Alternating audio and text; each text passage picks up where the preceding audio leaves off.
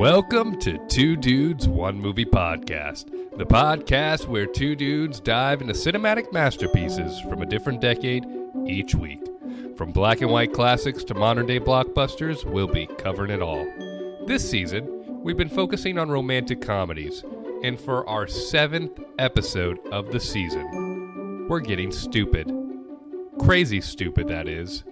We're hitting our stride this week with none other than Crazy Stupid Love. Rick. Park. Are you excited? Are you excited for this one? I am excited for this one. I love CSL's Park. CSL's Crazy Stupid Love. Oh, I see what you did there. I put it together out loud. I like it more than PSL's. Ah. Do you know what a PSL is, Park? Are you caught up? No, I don't. That's why I said, ah. Pumpkin spice latte. Ah. Park, I love the sweater today. You're bringing your game. Thank you. Yes. Someone complimented me. I wore it like last week, and I haven't taken it off since, so.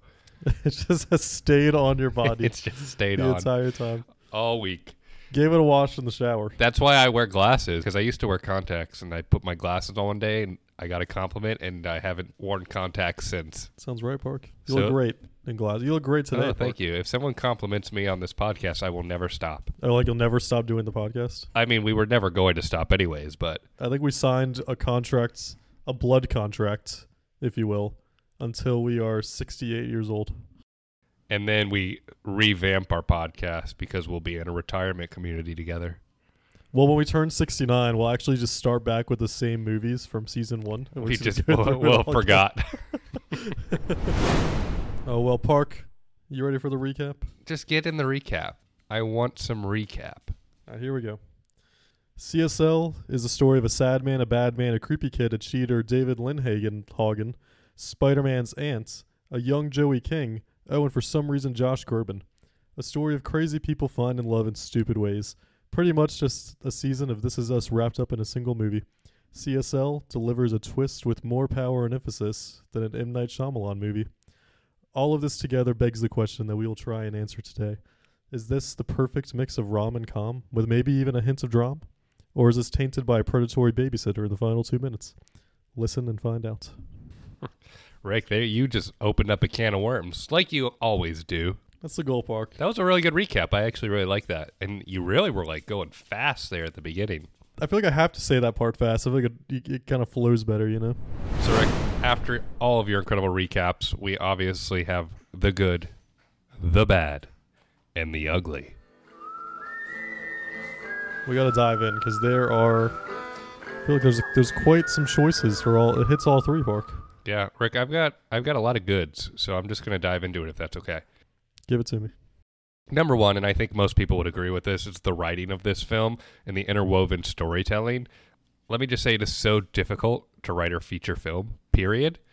And then the more threads and storylines you start putting into it, the easier it is for a film to feel bloated or characters to feel unnecessary. But every character, big and small, plays an integral part in the story. And I think that leads to my next good, which is the backyard party. The backyard sequence where all of the storylines come to head is phenomenally done. And it also is done in a way to hit those rom-com story beats that we are so accustomed to of, you know, the couple is almost back together or all things are going good in the protagonist's life, and then what happens? The ridiculous thing that breaks them apart. And in that sequence, Steve Carell and his wife were getting back together. They were back in love. Everything was hunky-dory, and then it all falls apart. I also appreciate that this movie does something a little different than your traditional rom-com. It's not about, you know, these two people meeting and finding love. Obviously, there's a whole group of people, but specifically I think of Steve Carell and Julianne Moore and their relationship of falling back in love with each other and kind of understanding the various elements of love. Besides Steve Carell and Julianne Moore, the rest of the cast was really strong. No one shines in this film, but no one outdoes anyone. Everyone has a very consistent role. Everyone was really solid in this. And then obviously Steve Carell is just so charismatic. I'm a big fan of whatever he is in. My last good, Rick, is the sequence between Ryan Gosling and Emma Stone, when they fall in love, when they had gone back to his place, they don't give a whole lot of time and development to that relationship. It kind of takes place towards the second half of the movie, and it all moves pretty quickly. But I bought into it because of just how much time they spent in the raw emotions and the realism that it portrays in that, house sequences when they go back to his place. So I really appreciated that scene. I thought it worked really well as a scene to buy us into that relationship moving forward. So Rick, those are some of my goods. I'd love to hear yours. Do you think Gosling and Stone have the best, I guess, like on-screen chemistry? Is there anyone else you could think would top them in movies? In movies, I mean, I thought When Harry Met Sally, the two of them just have fantastic chemistry and banter and go back and forth really well. Just from our season of what we watch, I would put them still at the top. The kings and queens. I do really enjoy Ryan Gosling and Emma Stone on screen together, obviously. Well, planted the seeds for one of the greatest movies of all time, yeah. Yeah, both of ours, one of our favorite movies. We both saw that together in theaters, two grown men. It's a cute little date. We walked out of that theater and sat in the little eating section right outside the theaters and sat there in silence for a good 10 minutes. Didn't we watch it twice together? Probably. I would have put it past us. I would not put it past us either. I think I saw that movie like 4 times in theaters, so. Because I saw it first on your second time, and then on your third time, my second time, we also saw it together. Yeah. Well, Park, let's get into the goods. My first good's Kevin Bacon. No matter what type of character, whether big or small, Kevin Bacon plays in a movie, the movie starts at 11 out of 10 for me, and then it just drops down from there depending on what happens. And it's all about the sins of the movie at that point. Yeah. At that point, it's like this movie. I go into the movie, I see Kevin Bacon. Wow, this is the greatest movie I've ever seen. And then we see what happens after that. I had seen this movie once before, and I totally forgot that he was in this movie. I did too, and I don't know why. I feel like I've seen this movie a lot. I love his character. I just love Kevin Bacon. I'm with you, Rick. I genuinely do not think another actor could play Lindhagen Hagen than Kevin Bacon. No, it was great. I got all-star cast, all-star acting, all-star story. Pretty much all what you talked about, and there's not much more I can say. I mean, I do think that so many movies, I feel like we get movies every single year, and there's like, I guess, at least 6 notable actors in it. Avengers, if you will. An Avengers movie. Yeah. I feel like it's hard to do it. Like, it's hard to do it well. Generally, like, 2 of the actors will like take like a back seat. So I feel like it's huge that you can actually do it well. Like, even in the rom-com area, I like always think when I think of like getting a lot of famous people in one movie, I always think of New Year's Eve and Valentine's Day as just like a lot of just random actors that are in it. And like those movies, and on my personal Rotten Tomato, they're probably 30% if I had a personal Rotten Tomatoes. Like they're enjoyable, I guess. But it's just, in the end, it's just a blend of characters trying to make a cohesive story. You know who does, as a director, does a good job of balancing a lot of characters and a lot of stars in his movies? Wes Anderson. That's true. I think he does a really phenomenal job of, even when a big star has a smaller role, you feel the presence of their character still. And I think that he does a great job. It feels purposeful. I think that's the biggest thing. Like if you do have a lot of big names, like you want it to be purposeful. Yeah. That's a great way to put it. So like Wes Anderson, I think is like a genius at it. And yeah, Backyard Party. I mean, I think this is like this might be one of the best climaxes of a rom-com. Yeah. I've like seen. It might be the best. Whether this movie is like the best rom-com I've seen or not, I think the climax might be. It's so wildly unrealistic, but feels so realistic because of the world that they created with this movie. And it just flows so naturally. Well, so much happens too. Like it's funny. I feel like it's like so ridiculous. I love the twist. Like I mean, I just remember like the first time I saw this movie, there's no way to like think that Emma Stone's character is Cal's daughter. Yeah. So it's like it's nice. It's a nice way to do it, Park. It is. You should take notes when you become a big time director. Be good on the twist, Park. Always taking notes, Rick. Yeah, I have this movie is a win for Suits. Just dudes in suits. I think it's a good dude in suit movie. Ryan Gosling looks like he's meant to just wear a suit at all times. Or no shirt at all. That those too. Those are the two. Those are the two options. Those are the two comment options. comment below which Ryan Gosling you want: suit Ryan Gosling or shirtless Ryan Gosling. I'd have a tough time figuring out what I want. I would just want to do the Dirty Dancing move with him. Rick, then you'll end up in bed with him after That's that. true. I don't know if I want that. I'd like to try out the massage chair. That's true. I would like to. I used to go to Brookstone all the time as a kid. There was one in our mall, and I would go there and just sit in those massage chairs while my mom and sisters would all go shopping. I'd be like, see you in Brookstones in 2 hours. And it was right next to the food court. It was You can perfect. get your Chick-fil-A, take a short walk to the massage chairs. It was literally perfect, and I don't think that store's there anymore. And it's just a different era, Rick. It's just a different era. Well, the Boca Raton Mall, I feel like, is only things that we can never afford. It's true. We couldn't afford things back then, and I still can't afford things from there. It's true. That's true. Some things never change, while others change all a lot. That wasn't very pretty how I said that, but Well, Park, that was poetic, and that's a great segue into the bad. I'm going to go first. I have David Lindhagen. Hagen? However you say his name wrong, I have it as a bad. I don't know. I got confused. I've said his name so much today. so Kevin Bacon is a good, but David Lindhagen is a bad. Yeah, Can he's you- not a great guy. Is that just it? That's it. all? I like his character. I like it's purposeful. Like he's not a good guy, so he's a bad. I see. That brings me to the point where I don't necessarily think anyone in this movie is a great person in the end.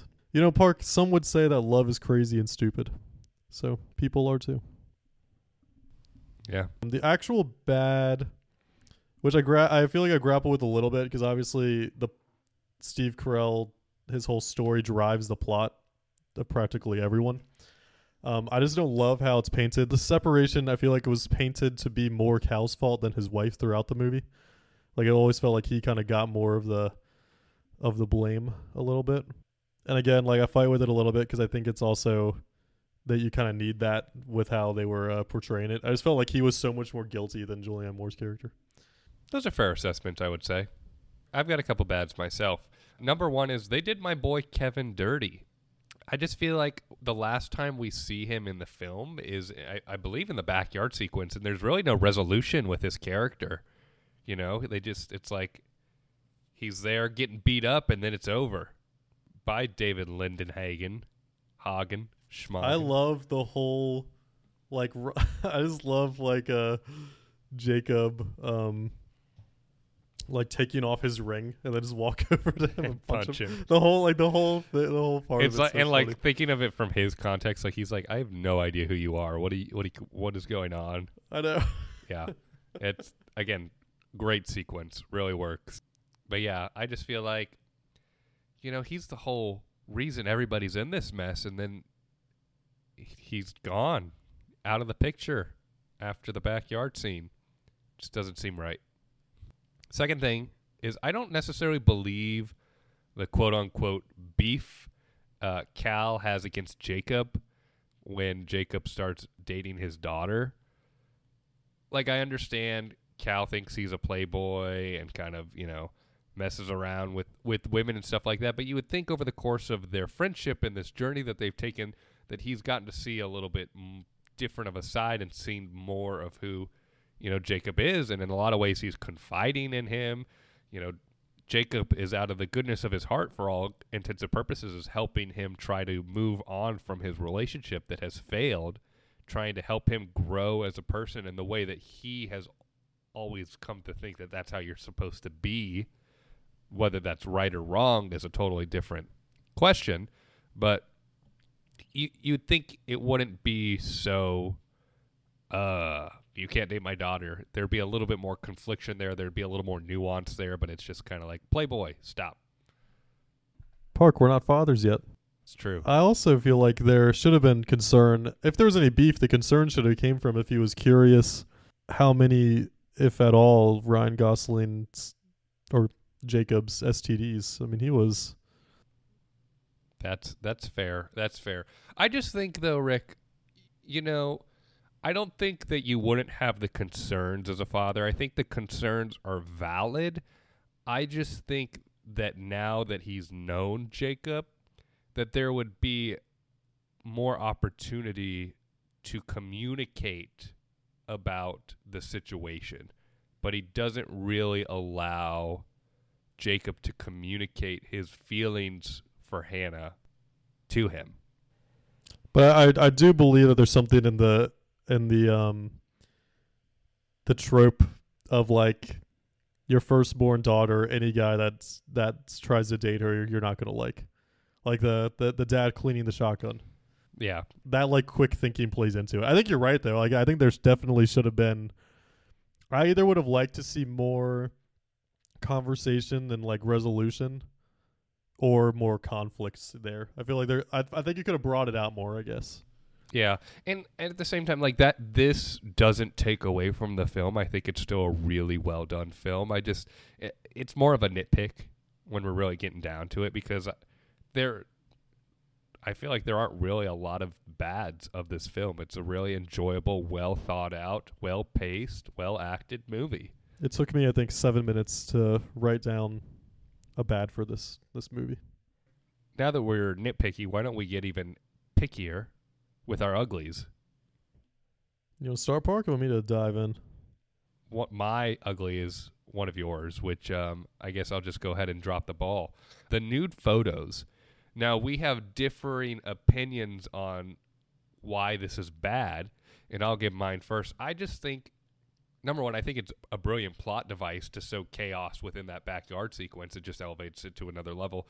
But it's so unrealistic. It's so ridiculous to think that this 17-year-old girl, 18-year-old girl is going to profess her like love and crush on this like 40-year-old man that has absolutely no idea her feelings by sending him nudes.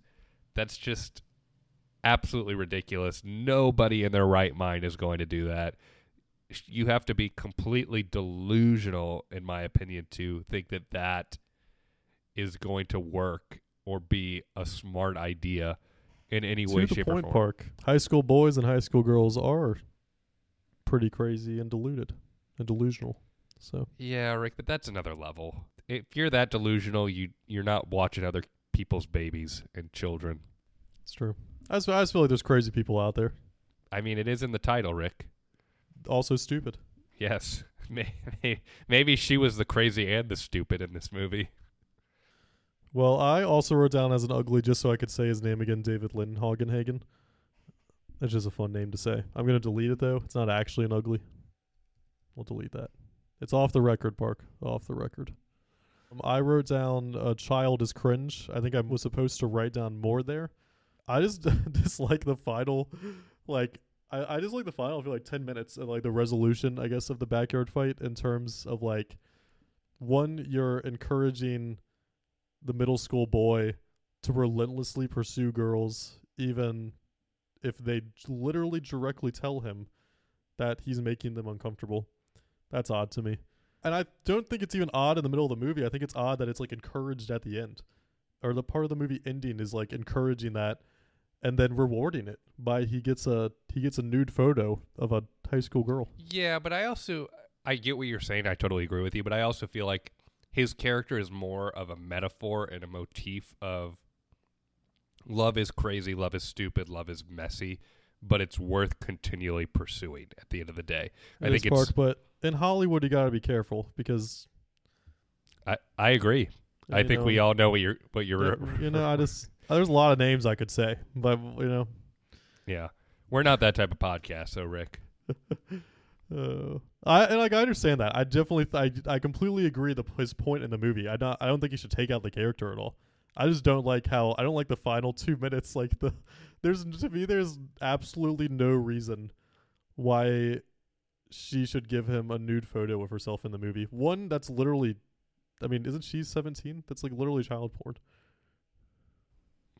Maybe she was 18 at that point. It was the end of the school year. That would be still a different level of not good.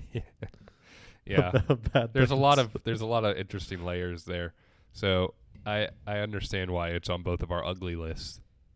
That's the only like plot line that to me felt I know like again like I think that there's something there with the characters. And I think that there was like purpose and like they should be in the movie, but some of the things just felt real icky to me. Yeah. So I don't know. I understand their purpose. I understand what they were going for. They weren't trying to, you know, reference anything bad or negative by doing it, but it does give a little bit of an ick. And maybe that's just the lens we view things through in the modern day and age now compared to how people approach things even 10 years ago. I hope people weren't approaching things that way 10 years ago. That's fair, Rick, but a lot can change in 10 years. That is true. Now that we're talking about the past and the present, I think that's the perfect segue into our next segment, which is a new segment to this season of the podcast. And it's technically new to this podcast too. The title. That's true. It's never been done before. We are doing a segment called Now and Then, different from our previous segment of Then to Now, because we are in the now and we're going back to look at the then. Back then, we were in the then and now we were going to the now. But it flipped, Rick. It did flip. We're now then. Now and then. Now and then. There's definitely ties. I feel like there's definitely ties to rom-coms, but it was hard to figure out exactly what. The one thing I thought about throughout this movie, and then when I looked it up, it confirmed it, is I literally thought, because I had the idea for my intro as I was watching this movie, this feels like This Is Us. Or this like feels like Parenthood. This feels like one of those shows that's just like it's a big like family or people related or something like that, and it's just kind of intertwining relationships and different stories like that. And this felt like a sped up version of This Is Us. Yeah. Came to find out it's the same writers, so it all makes sense now. All makes sense. That kind of brings us to our first point of this segment. I don't know if this film necessarily re-altered the genre or changed anything in the realm of the genre, although it does feel unique in its placement. It definitely has a little bit of an indie vibe to it. But I think that this movie kind of changed the television landscape a little bit with network television and these family drama-like stories that are being told, like you said, with This Is Us. There's a couple others out there right now that are airing that I have to believe were created because of this movie as a pioneer for that type of storytelling. And obviously This Is Us happened because of Crazy Stupid Love. This Is Us doesn't happen unless this movie is successful. Yeah, literally, because it's the writers. Those writers don't get financed to create a show like that without a hit success to back it up. And then once This Is Us kind of blew up on the network television landscape, there were multiple shows that mimicked it in a sense, and that's kind of Hollywood to a T. You find something successful and you beat it to a dry pulp. It's true. It's like the NFL park, spread offense. I also definitely think that like movies, and like this is not the first movie to I guess try to intertwine a lot of big characters. It just definitely feels like it, like after the success of this movie though, it was like tried over and over and over again. It never like quite like worked out. Like I guess like I immediately will always think of like Valentine's Day, and I guess Valentine's Day and New Year's Eve are similar to there's like what's the Hugh Grant one? There's like a massive one I'm missing in my head that also intertwines stories. I couldn't tell you right now. It's bad that we can't think of this in a rom-com season. Rick, we're watching these rom-coms because we haven't seen them yet. Most of them. True. We have seen a few. Love is in the title. I'm so upset I cannot get this. Love's in like 5 million rom-com titles, though. Love Actually. Love Actually. So Love Actually guess came out before this because that's 2005. I think Love Actually is similar. I think it's like kind of different things going on. Yeah. Well, so maybe this was inspired by Love Actually. I don't know. Again, I don't think that any of the movies, at least from our season so far, have interwoven stories quite like this that hit on an ensemble level so well. You can go back to Sabrina, though, I think, and you can look and see these characters that have some level of interconnection with the brothers and their relationships directed towards Sabrina, but it's always at a much smaller scale. This feels so much bigger in its production and its conception than a movie like Sabrina with the interwovenness of those characters. It's true. I mean, in the end, it was done so well. Like, I don't think it could have been done better in terms of like really feeling the story with every single character. Yeah, and this was something I forgot to mention in my goods, but I want to mention right now is this movie does such a phenomenal job of sharing information with the audience in a very efficient way. Because a lot of these characters are smaller side characters that don't get a lot of screen time, that don't get a lot of development, but you still understand the context and the emotional stakes of each of them.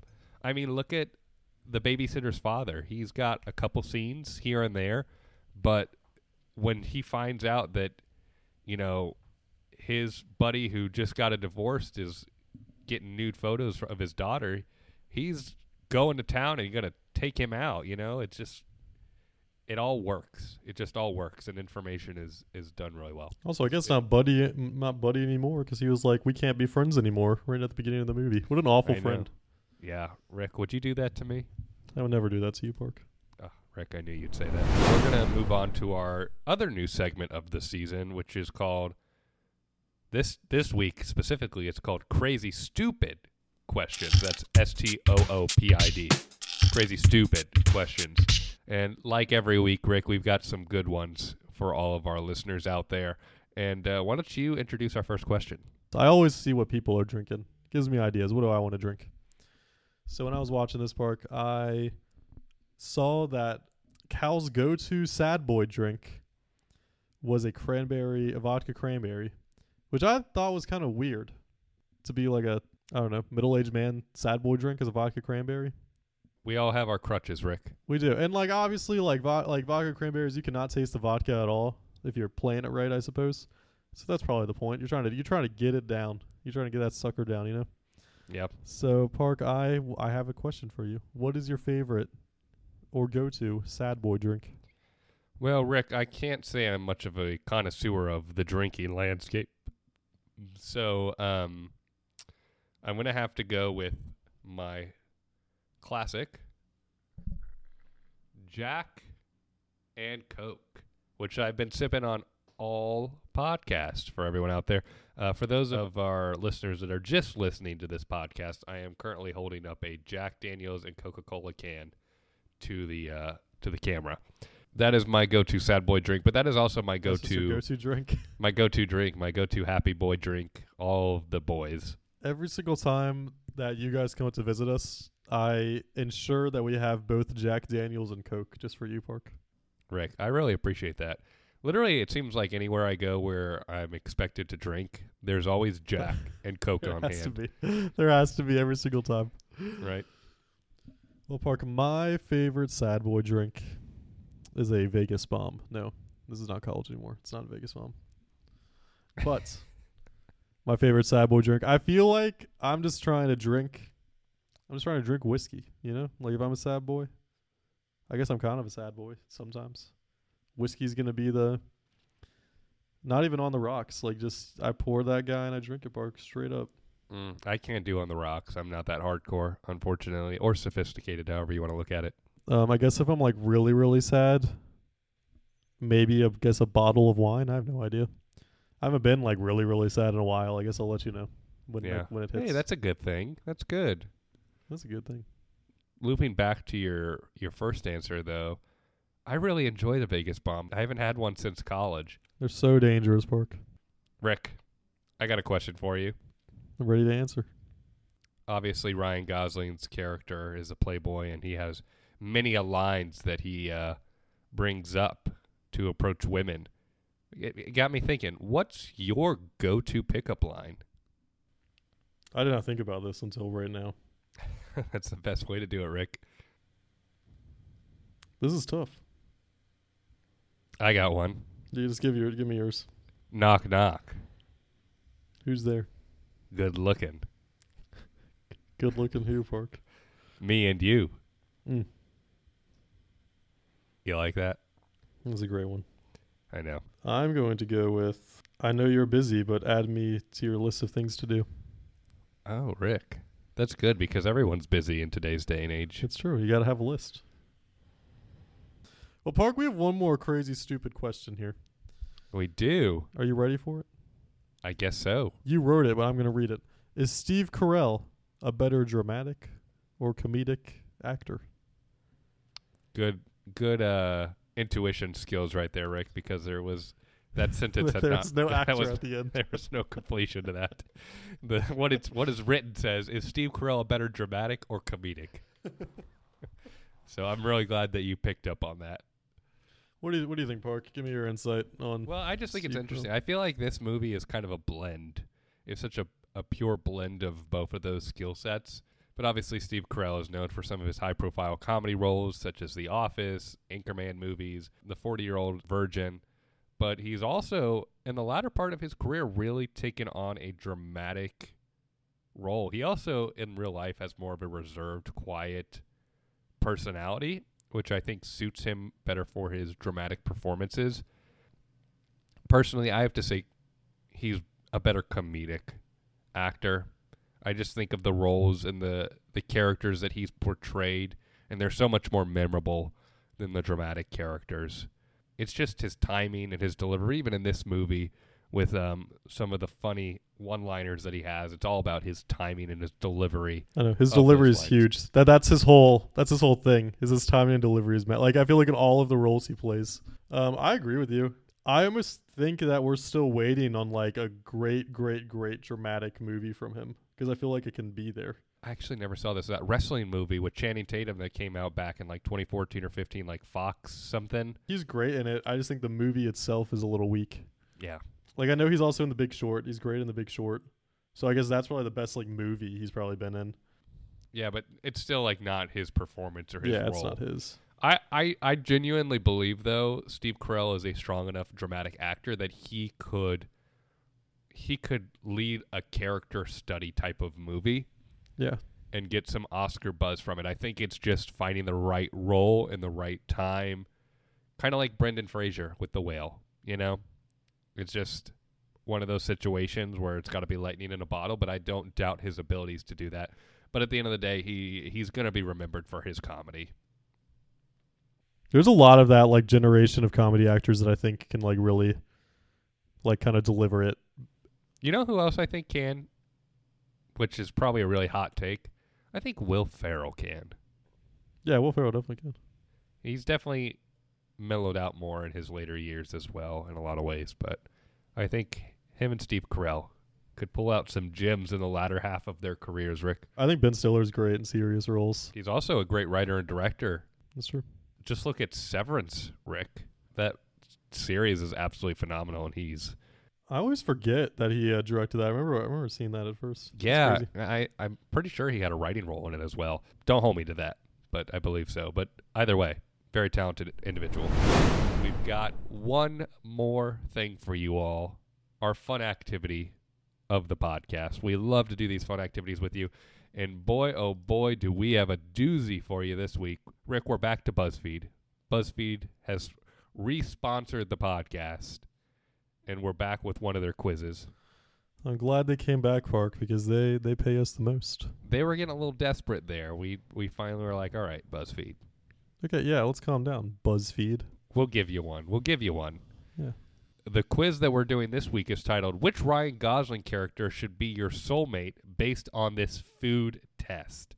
So I think this is just the perfect quiz for us, Rick, specifically because season 1, you used to do food reviews all the time, and we both love Ryan Gosling. So I couldn't think of a better quiz. It's true. And, you know, Park, maybe we'll get back to food or drink reviews where we'll see what happens, Park. We'll see what happens. Oh, I can already tell I don't like this quiz by question number 1. I know. I'm excited for you to answer this. Pick a fruit.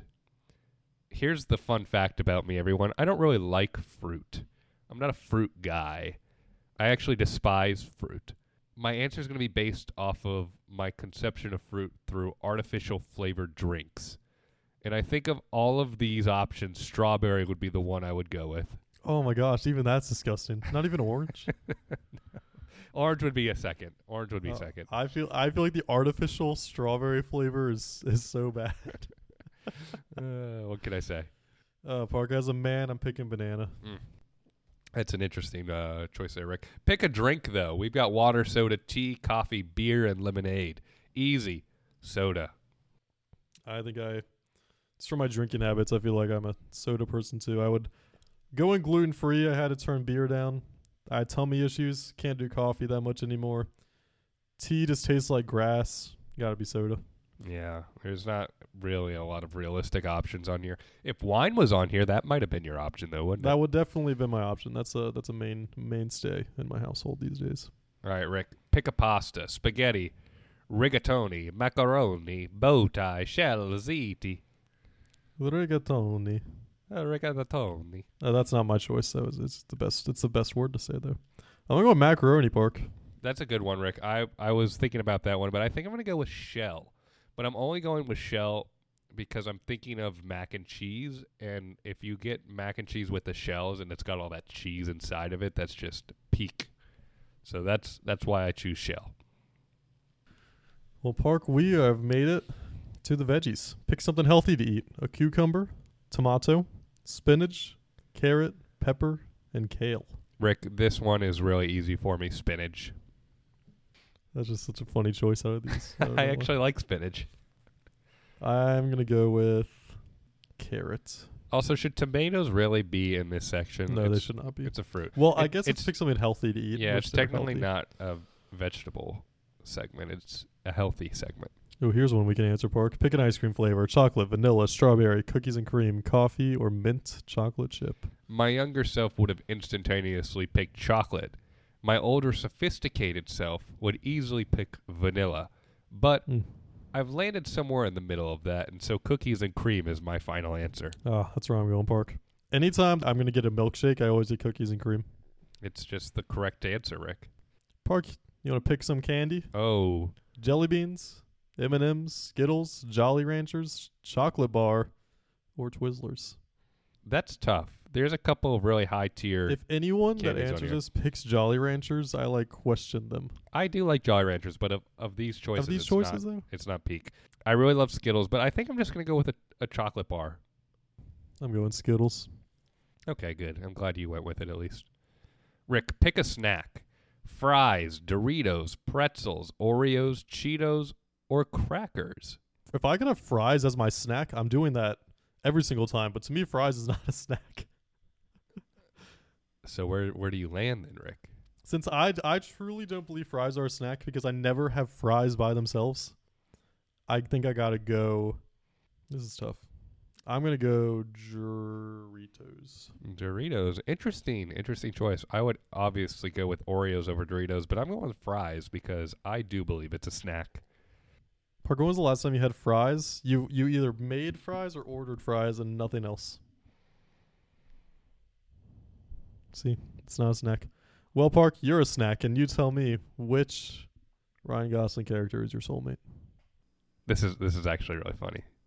My Ryan Gosling character that would be my soulmate is Jacob Palmer from Crazy Stupid Love. That's mine too. I think it's fake. It's a fake quiz, BuzzFeed.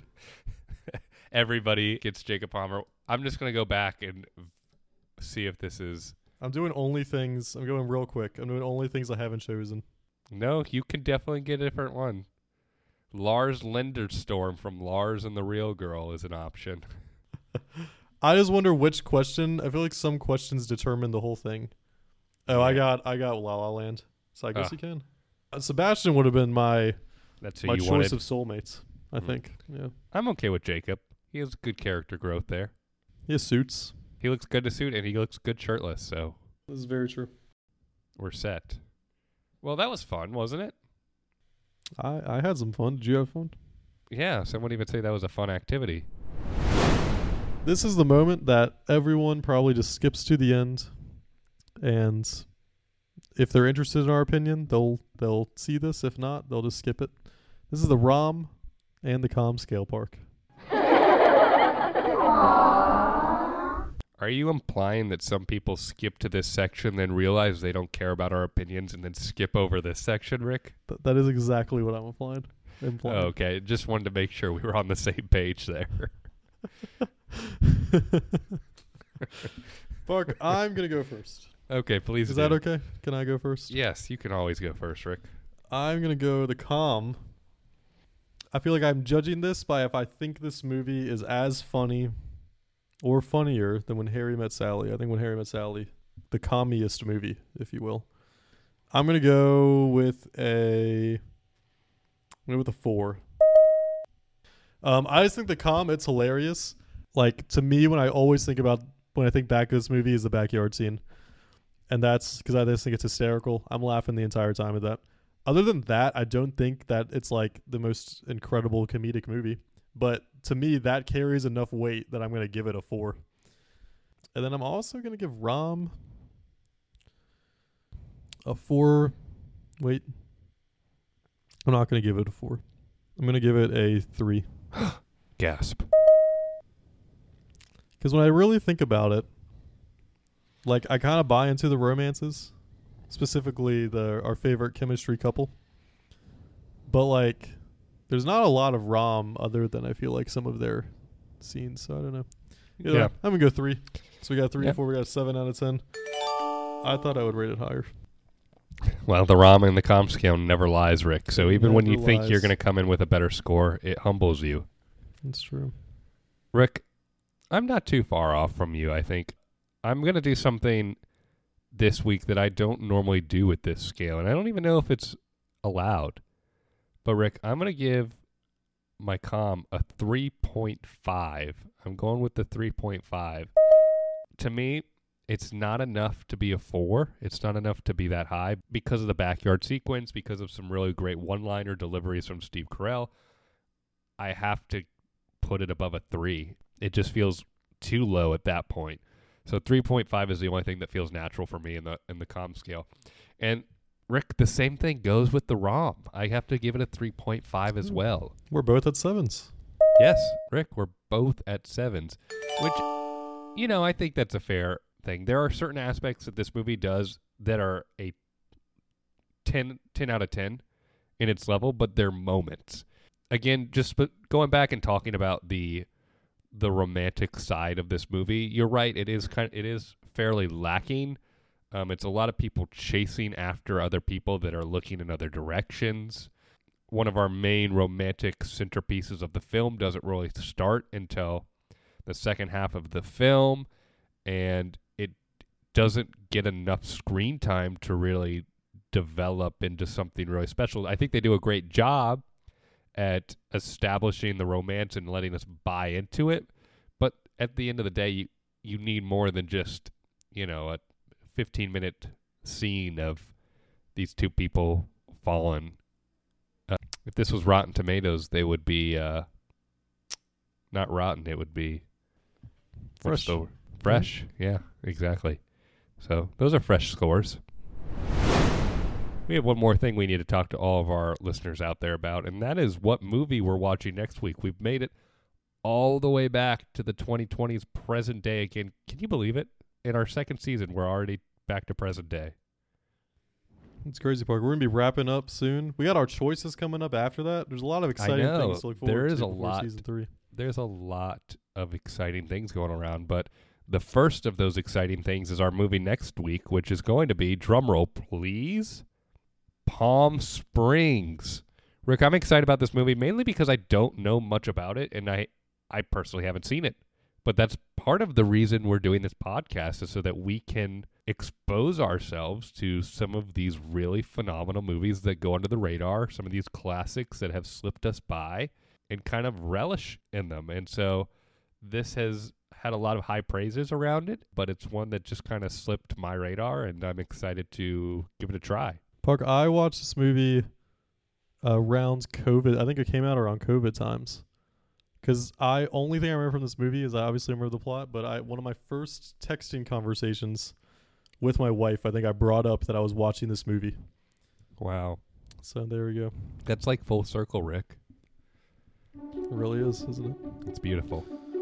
I guess that wraps up another episode, Park. I guess it does. You have been listening to Two Dudes, One Movie Podcast, the podcast where two dudes dive into cinematic masterpieces from a different decade each week. From black and white classics to modern day blockbusters, we'll be covering it all. Thank you guys so much for listening to another episode. We are almost to the end of our romantic comedy season, folks. Present day next week. How exciting. But until then, we'll see you next time. David Lindhagen. Two Dudes, One Movie Podcast is an independently created podcast. Like, rate, follow, and subscribe wherever you listen. You can find the podcast on Spotify, iTunes, or wherever you get your podcasts. You can also find us on YouTube, where we post full video recordings of each episode. And don't forget to follow us on Instagram at Two Dudes, One Movie Podcast. Thanks for listening.